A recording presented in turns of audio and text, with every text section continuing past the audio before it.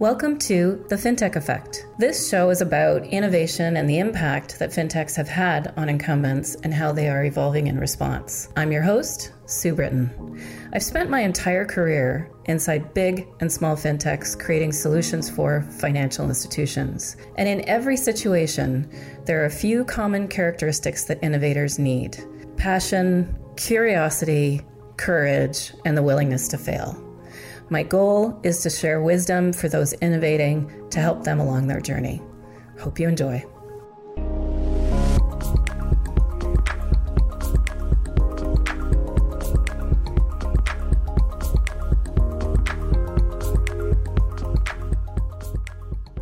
Hi, it's Sue from Firefly Growth, and I'm here with a solo version of the FinTech Effect. I wanted to just touch on a bank that is a mature in terms of its innovation capability, and talk a little bit about a couple of the things that I, thought were super interesting. Most of which I got from an interview that David Breer from 11FS, CEO of 11FS, did with Bill Winters, who's their group CEO of Standard Chartered Bank. And but if you do a little research, you'll see that the evidence is there that a lot of what was talked about in that podcast is just the tip of the iceberg, frankly.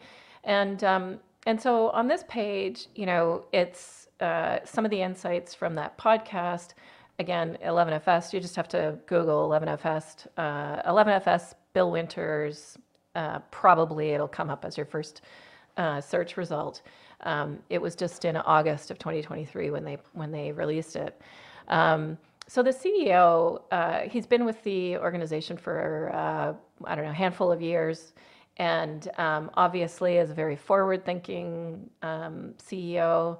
But some of the things that he said, which are just on the left-hand side of the screen here, is the things that he highlighted that have made them successful. So one, is that test and learn and fail before you do real damage. I thought these are mostly quotes. I thought that was super interesting, right? Like, and in my experience, organizations are really nervous about putting things in front of customers because of that so-called damage that you can do, and certainly in a regulated environment. That obviously is quite serious, but there are lots of ways to test and learn with customers that won't cause any damage at all. And from creating a beta testing customer group to I guess it depends. It depends essentially on what it is you're trying to test and how high risk it is. The other thing was he talked a lot about, and I'll touch on this on a subsequent slide, but about embracing new business models. And one example of that was, it's a very new business model not to own the customer in some of the innovation that they've been testing. Partnerships are a marriage. I love that. They're really important. They are not transactional. They're actually, if you're going to partner, and in this case, he means partner with, organizations that also have an equal, sort of stake in the success and probably more product-oriented partnerships than tech-oriented partnerships. But regardless, all partnerships are, they're not fill out this order and give me this, service. The days are long gone for that kind of transaction in how fast things are moving. And then, needing to make it easier to get things done, dealing with the culture, dealing with the tensions. The last thing he said, which David Breer asked him, what advice would you give? And he said, if you are at a fork in the road, take it.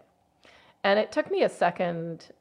He literally meant take both. So, you're not going to be able to guarantee that you've made the right decision at that fork in the road. So do both, right? Assuming that it's a fork in the road where there's literally just two options.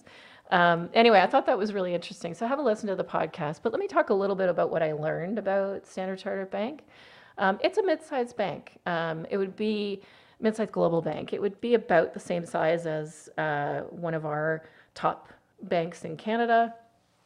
But it operates across 120 countries. It's a personal and business banking focused bank. And today, all of the innovation is structured under what they call SC Ventures. So I would imagine if you go back 5 years ago, you probably wouldn't have everything so nice and neat and tidy in SC Ventures. But SC Ventures it's a sub, so it actually reports separately.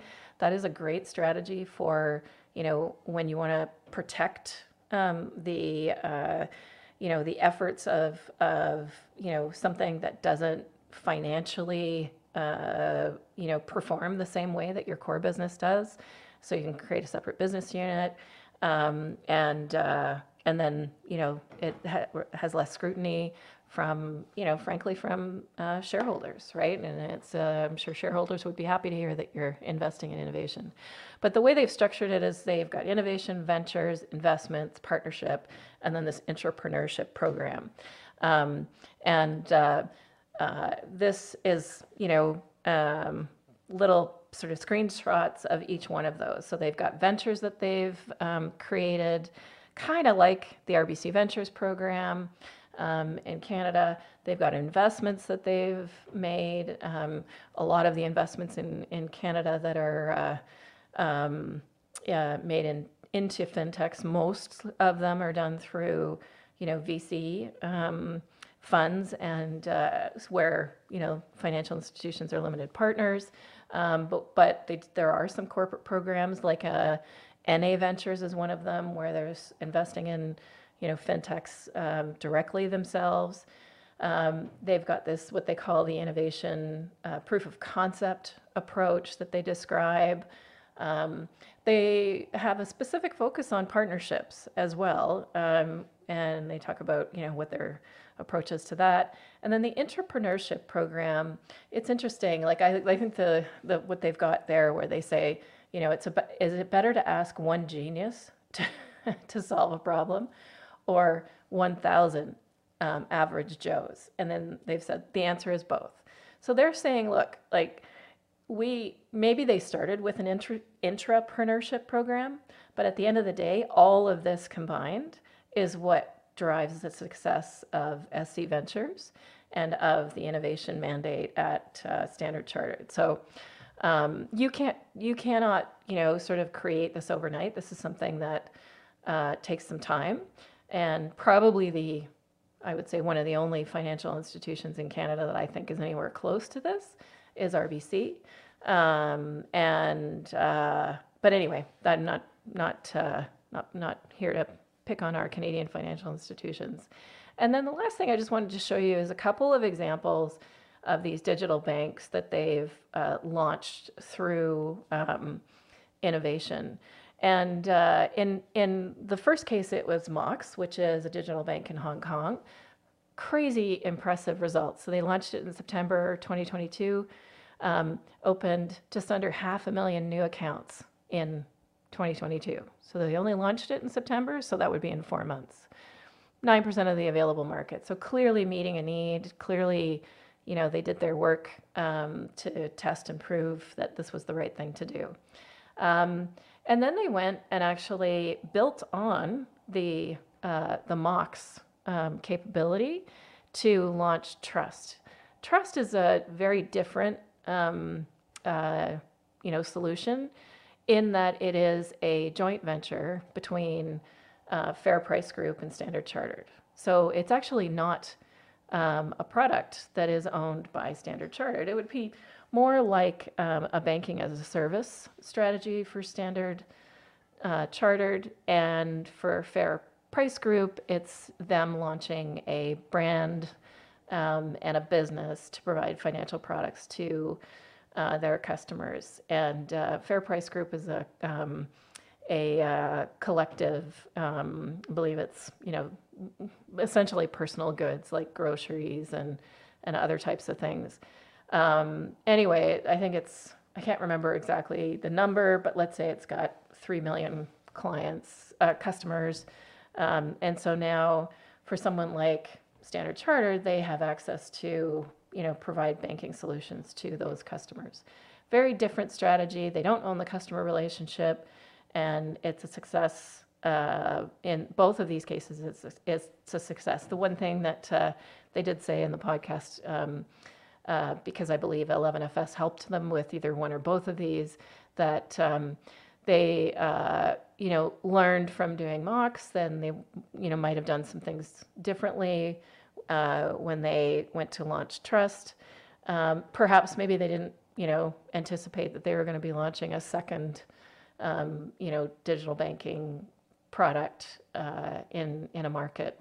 So anyway, hope this is helpful, but like this is, look at this as a very, mature, capable, innovation strategy for an organization that's been at it for a while. But this is what you're, sort of setting your sights for if you're an organization that really needs to change the way you do things. Yeah. Hope you enjoyed this, and we'll see you on the next one.